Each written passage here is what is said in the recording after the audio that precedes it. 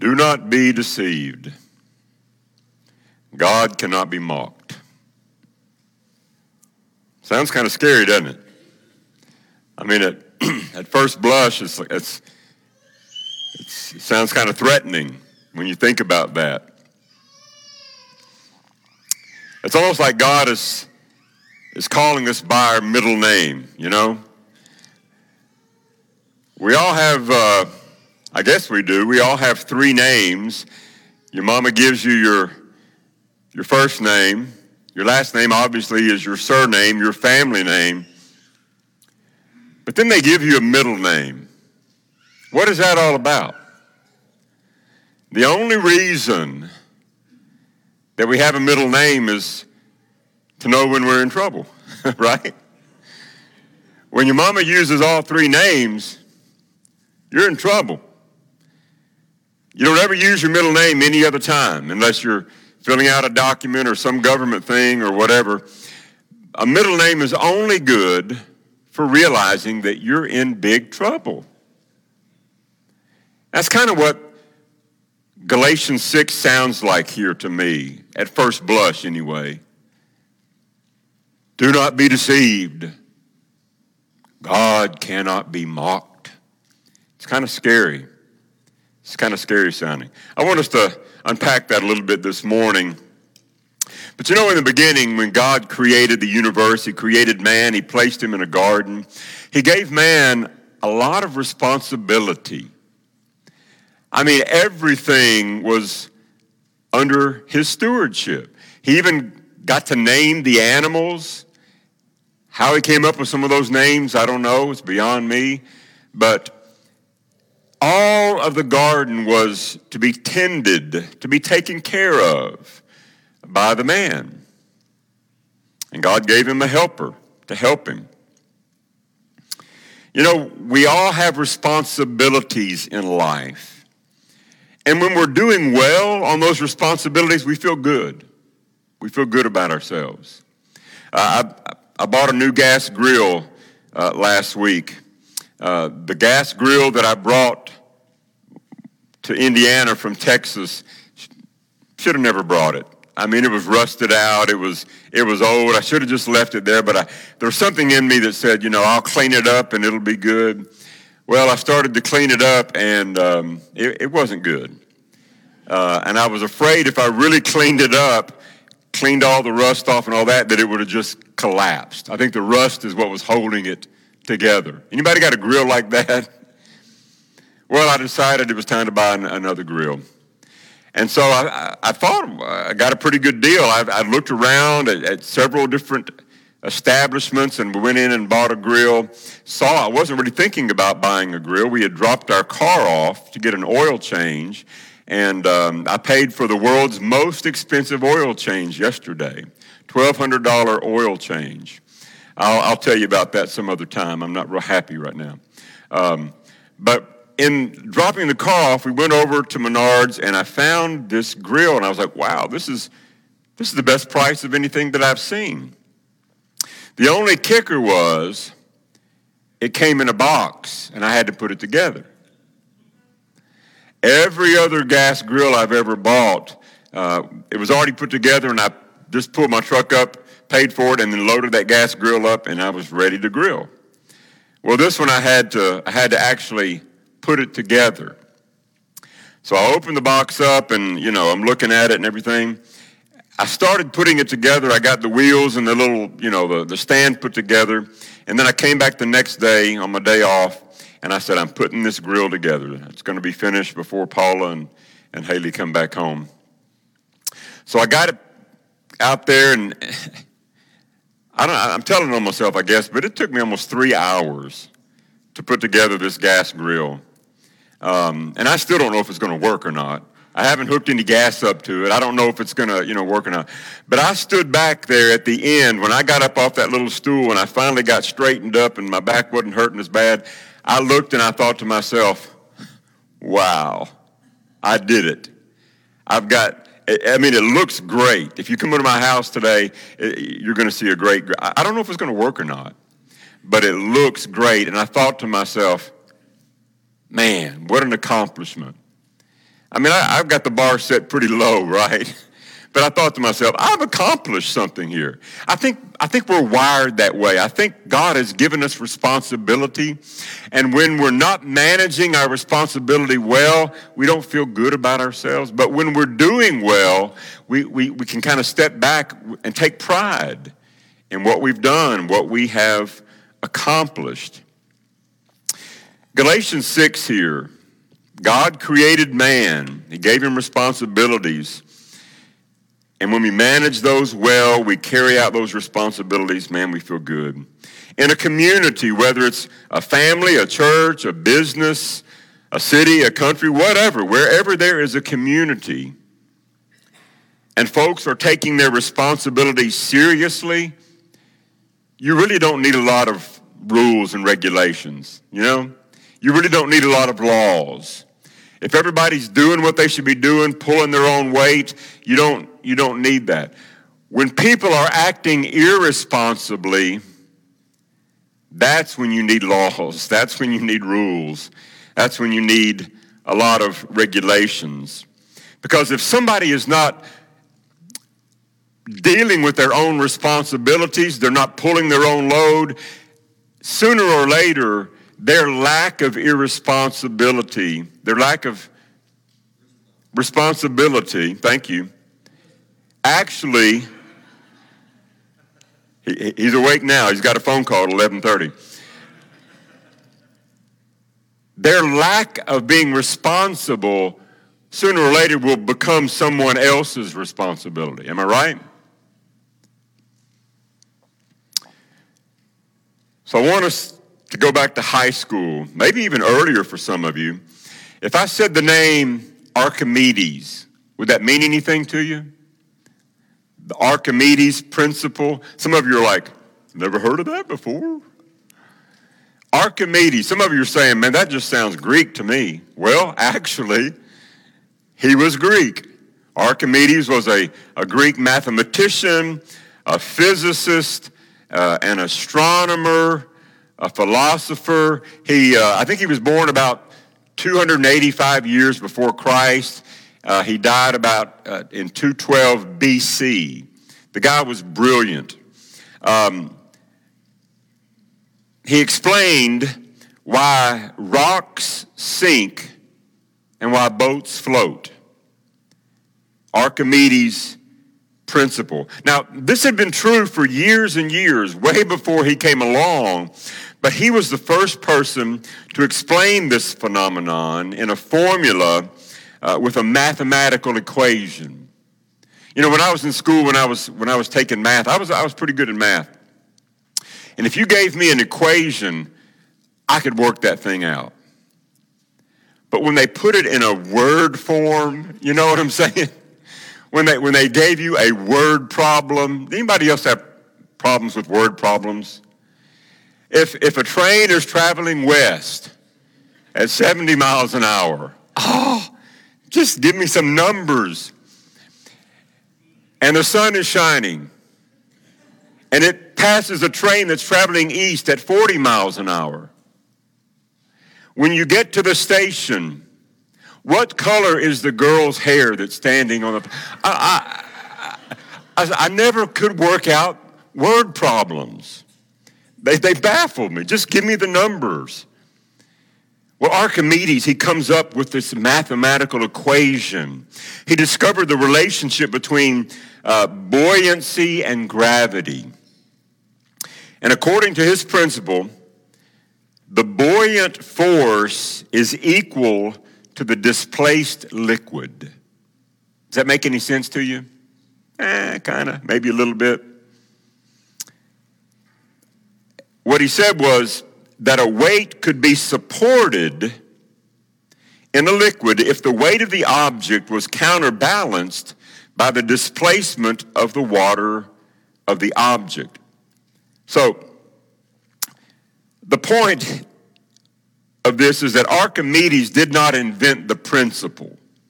He didn't invent the principle. He just discovered that which was already true and always had been true. And now people have been using this principle ever since then to create massive boats and ships that weigh tons. And they've learned how to make them float. Now the principle here that he discovered is not really good or bad. It just is. It's not, the principle itself is not bad, it's not good. It just is. And it can be harnessed for good, or it can be ignored, and you might wind up paying a consequence. So when people go out and build a ship, they don't get down and pray and say, oh, I hope it floats this time. I hope this time it's going to float. That's not the way people build boats. That's not the way people build ships. They adhere to the principle, and if they adhere to the principle, guess what? The boat floats every time. Every single time. So this morning, out of Galatians chapter 6, I want us to talk about another principle. It's one that I've talked about before. And it's really, if you think about it, it's the backdrop of everything we do, every single day of our life. It's the backdrop. And the principle is this: you reap what you sow. You reap what you sow. We talk about taking responsibility for our lives. And you need to understand that the reason irresponsibility eventually becomes someone else's responsibility, and the reason that irresponsibility will catch up to you one day, is because of this principle. It's just like Archimedes' principle. The principle isn't good or bad.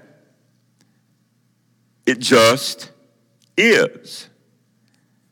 And like Archimedes' principle, you can leverage it for good things, or you can ignore it, and you can pay the consequences. It just is, and it is every single time.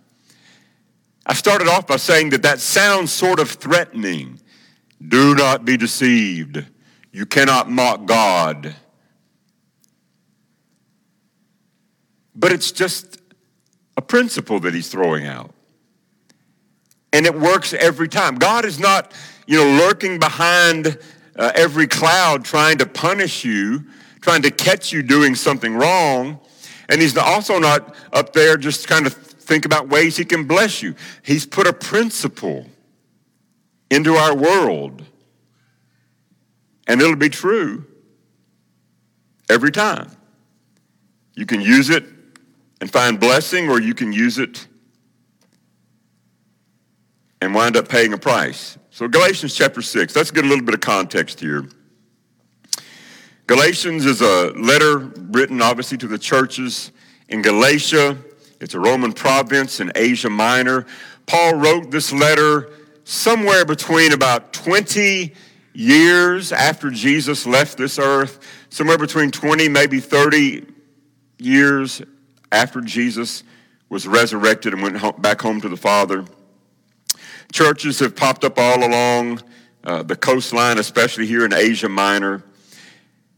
And Paul, he planted the church there in Galatia, he's writing them to explain some things, some of which are related to church growth. There have been people that have kind of come in, some false teachers that are trying to tell them you got to have Jesus plus something else.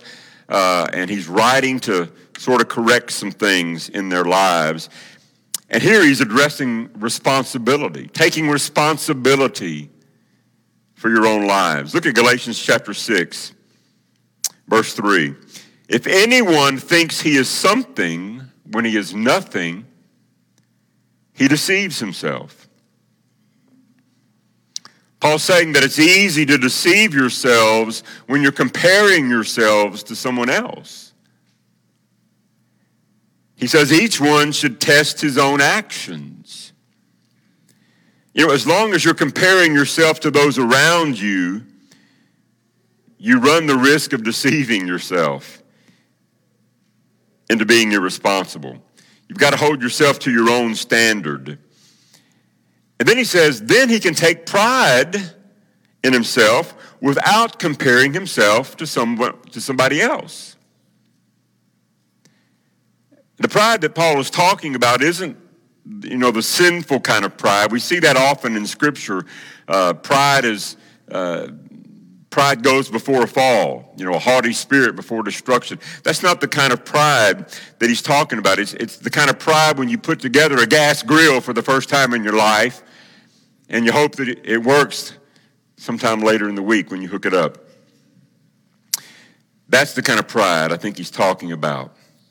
As long as you're comparing yourself to others, you can always make excuses for yourself. But when you compare yourself to yourself, then you can begin to make some progress. So Paul then clearly states, each one should carry his own load. This is Paul's way of saying that you should take responsibility for yourself.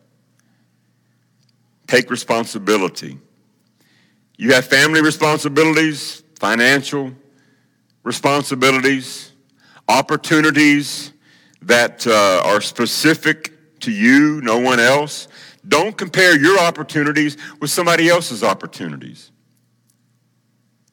Don't compare yourself with someone else. Because when we do that, we have a tendency to take the eyes off of our own load, and we can make excuses. Well, I didn't have the same opportunities that he had. Or she had more money growing up, and she had all kind of things that, when we compare ourselves with other people, we'll always find an excuse. Paul says, don't do that. Everybody's got to carry their own load. And then in verse 7, Paul bears down pretty hard. Do not be deceived. God cannot be mocked. When you were young, maybe you thought you could outsmart your mama, your daddy. You could kind of pull one over on them. Have any of you ever been talking to maybe your mom after you got a little bit older, and maybe you confessed something that you just knew, she was clueless of, only to find out that she was not so clueless? Has anybody ever done that? I kind of want to get specific, but yet I don't want to this morning.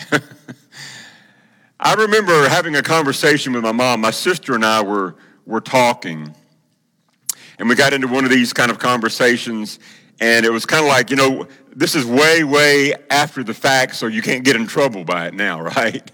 You're in your early 30s. What's your mom going to do? Give you a spanking, So we were having one of those kind of conversations, and some things kind of came up, and I remember sort of confessing a little bit. Mom, I know that you didn't know this, but, and then my mom looks at me and she says, oh, I knew. What? Why didn't you say something? Why did I get in trouble for that? Well, I just figured it was a phase you were going through and something that you would, grow out of, and I trusted that you'd find your way out. And I'm thinking, man, you had a lot more confidence in me than you probably should have.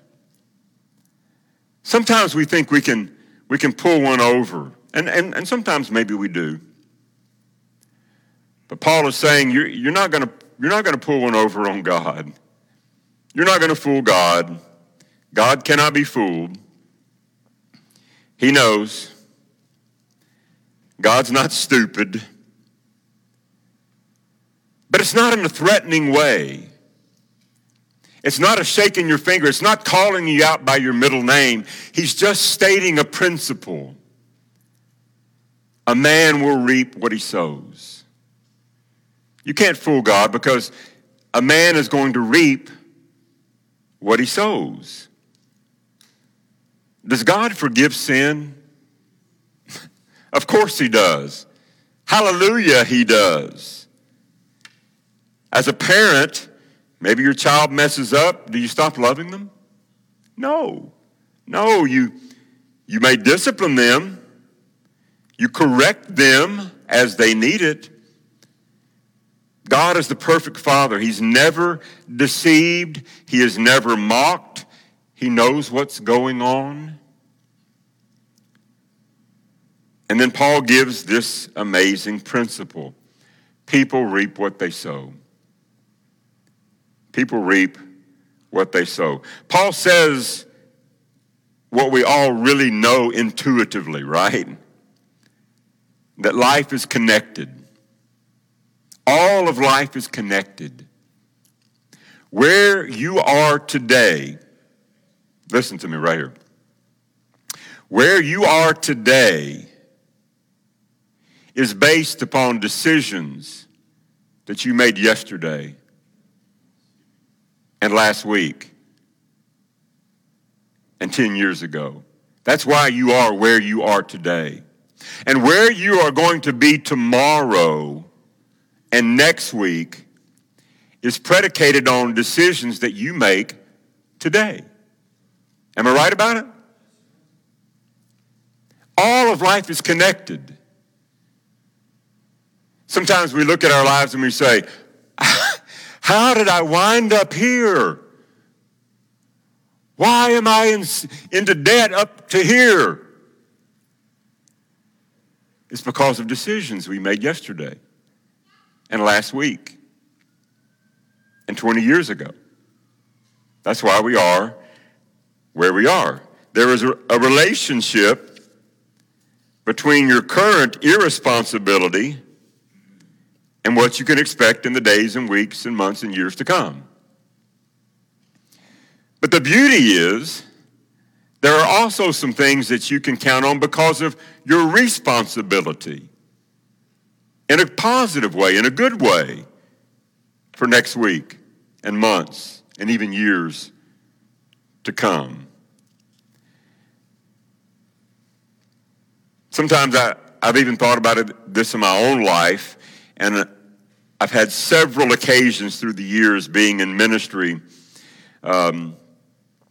where people just think, I'm doing the best I can. Maybe they've lived a certain way for the last 10 years, and now they've come to Jesus, and they're really striving. I mean, they're really working hard. They're trying to do well, and they just get so bogged down, and they just think, why is my life not better? I'm serving God. I love Him. Well, it's because you've got a track record for the last few years. And just because you come to God doesn't make all of that go away. You see, God forgives us of our sins, right? But God does not take the consequences of those sins away. We can be forgiven, but there may still be some consequences that we have to deal with. And I think God loves us so much that He made this principle that we're talking about very predictable. We don't have to wake up every morning and say, will the boat float today? Will the boat float today? We don't have to do that because we can put all of our weight down. God doesn't operate that way. God's a lot more gracious to us than that. Through the Bible, through the Scriptures, He tells us how the world works. He gave us a formula, if you will. If you sowed irresponsibility for years and years, and then you became a Christian, you got your life together, that's great news. That's awesome news. But it doesn't take away the consequences. Several years ago, Paul and I were at a spiritual retreat, and a guest speaker came and he spoke to us. And he was talking along the lines of sowing and reaping. And one of the things that he said was, according to this law, this principle, if you will, of sowing and reaping, he says, you reap later than you sow. Now that's kind of well, thank you, Captain Obvious, right? You don't reap before you sow. You got to sow something in order to have something to reap. Right, Mark, am I right? You sow later than you reap later than you sow. You got to help me out now. And you also reap greater than you sow. True? You reap later and you reap greater than you sow. Later is why sometimes we give up on doing the right thing.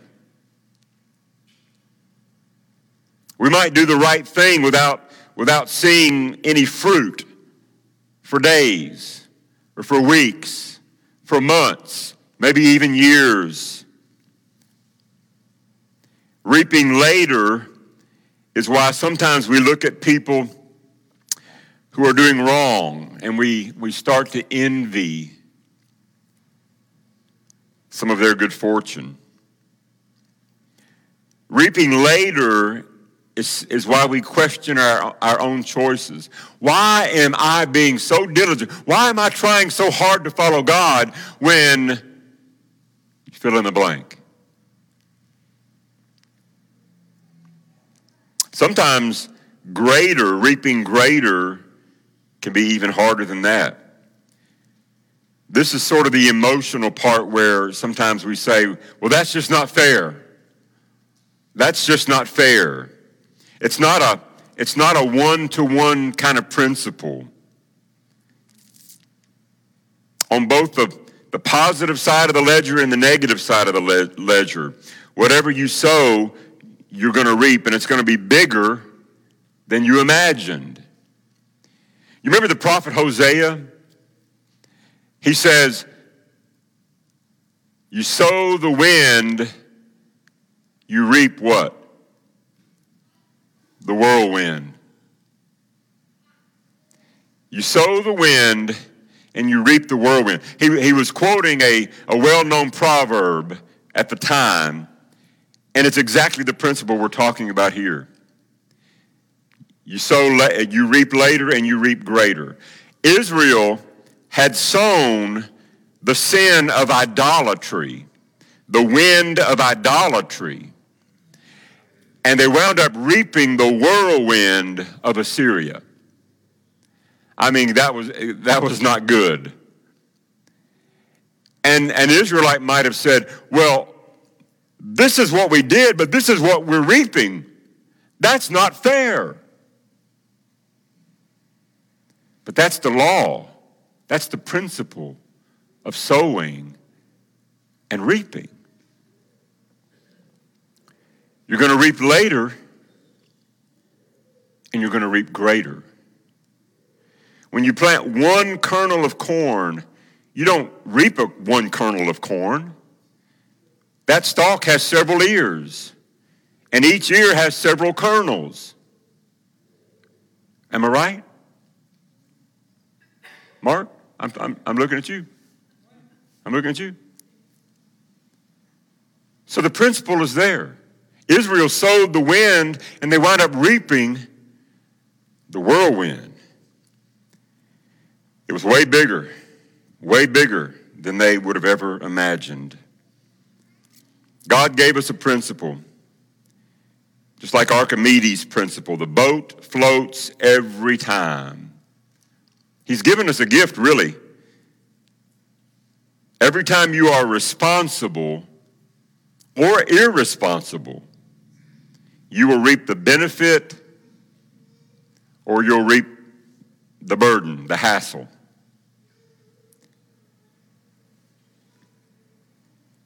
What you reap will most likely come later, and it's always greater.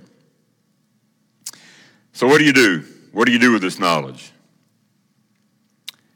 If there's any area of your life, we're talking your finances, your marriage, your money, your relationships, your personal, your professional life, any place where you're not want to be, you're not where you want to be in any of those arenas, chances are that you have sown and you have reaped yourself into that situation. You're there because of decisions, because of choices that you have made. So if you're somewhere in life where you think you shouldn't be, you have to ask yourself, what part of this do I own? What part of this is on me? Because we are living in a society where everybody's a victim. Everybody wants to, throw off their responsibility and blame someone else. It's never about personal actions, things that I've done. It's just things that have happened to me. We can't live that way. God does not want us to live that way. If we're unhappy with our relationship with our kids, then we have to ask ourselves, what's on me? Am I really present? Am I really there with them? Am I really doing and being the father, the mother that I should be?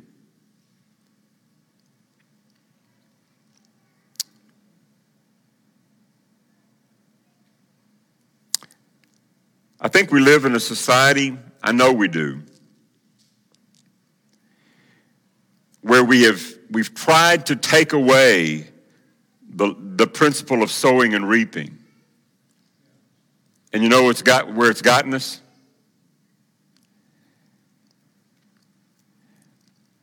I know a teacher that I want to say maybe a year or two ago, I asked, we were at a high school graduation. I said, what percentage of these children that are graduating today, what percentage of them do you think would be graduating if they were actually given the grades that they earned? Are you following me? If the kids actually received the grades that they earned by the work that they did in their high school career, what percentage of these kids do you think would or would not be graduating today? The response was probably at least half of these kids would not be graduating if they were given the grades that they actually earned themselves. Not just, let's give them a grade to usher them out so we can get rid of them. At least half. And that was a conservative effort, I think, a conservative estimate on the part of this teacher. The problem is, when you remove the principle of sowing and reaping, if there are no consequences for your actions, what's going to happen? What's going to be the future next week, next month, next year? When you sow irresponsibility, but yet you don't reap any problems because of that. Can you see a problem with that as time goes by? Do your head like this. Let me know you're with me. Do you see a problem when you take away that principle? God gave us the principle for a reason. When you have a government, don't get me started, when you have a government that winds up spending way more than they take in, does that sound like a problem in the future to you? There's a law of sowing and reaping. In your personal life, if you make $100, you can spend $100. Probably wouldn't be wise to spend all of it, but it's yours to spend, right? But if you make 100, you can't spend 200. Oh, well, I can put it on credit. I'll raise the debt ceiling. Don't get me started on that, guys. We've removed the principle of sowing and reaping. Do you need to make a phone call? Thank you, brother. That's our small group thing we got going today. We've removed the law of sowing and reaping, and we're reaping the whirlwind. It's happened in our personal lives, and I'm watching the country that I love, that I was born and raised in, imploding because people in positions of power have removed this principle. It will catch up. It's catching up to us. And there will be a high price to be paid. You sow the wind, you're going to reap the whirlwind.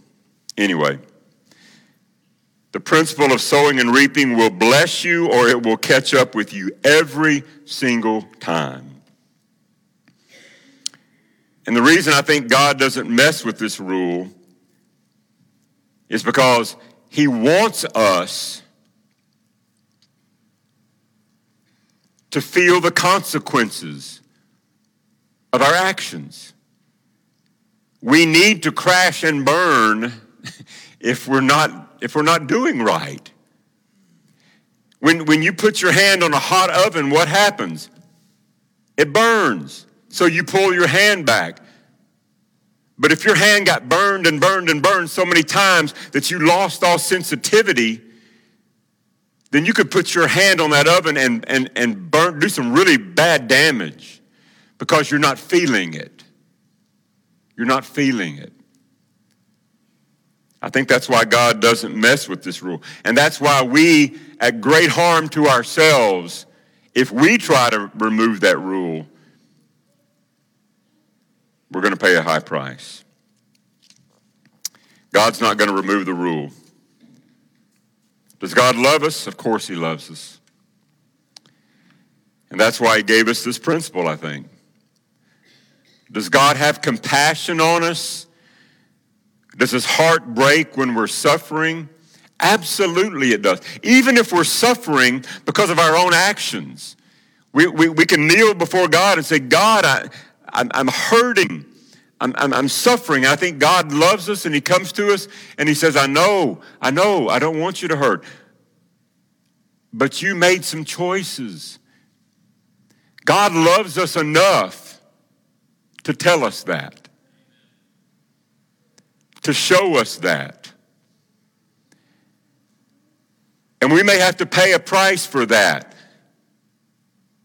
But God says, I'll be with you every step of the way. I'll never leave you. I'll never forsake you. I'll walk with you through even the mess that you made. I'll walk with you through it. But I cannot be mocked. If I allow you to mock me, then the whole thing breaks apart. Boats start sinking, bridges start falling, and our world falls apart. So, are you taking responsibility for your life? Really? Are you taking responsibility for your money, for your marriage, for your relationships, for your morality, for your school, for your schoolwork? If you are not, what do you need to do about that today?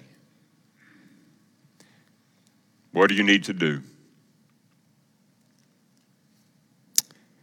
We're going to stand, we're going to sing a song. If you find yourself in a place this morning where you're not really happy, you don't really want to be there, but you know you're there because of choices you've made, cast your care on him because he loves you. Cast all your burden on him. He cares for you. He's not going to take away all the consequences, but he will love you, he will forgive you, and he will walk with you every step of the way.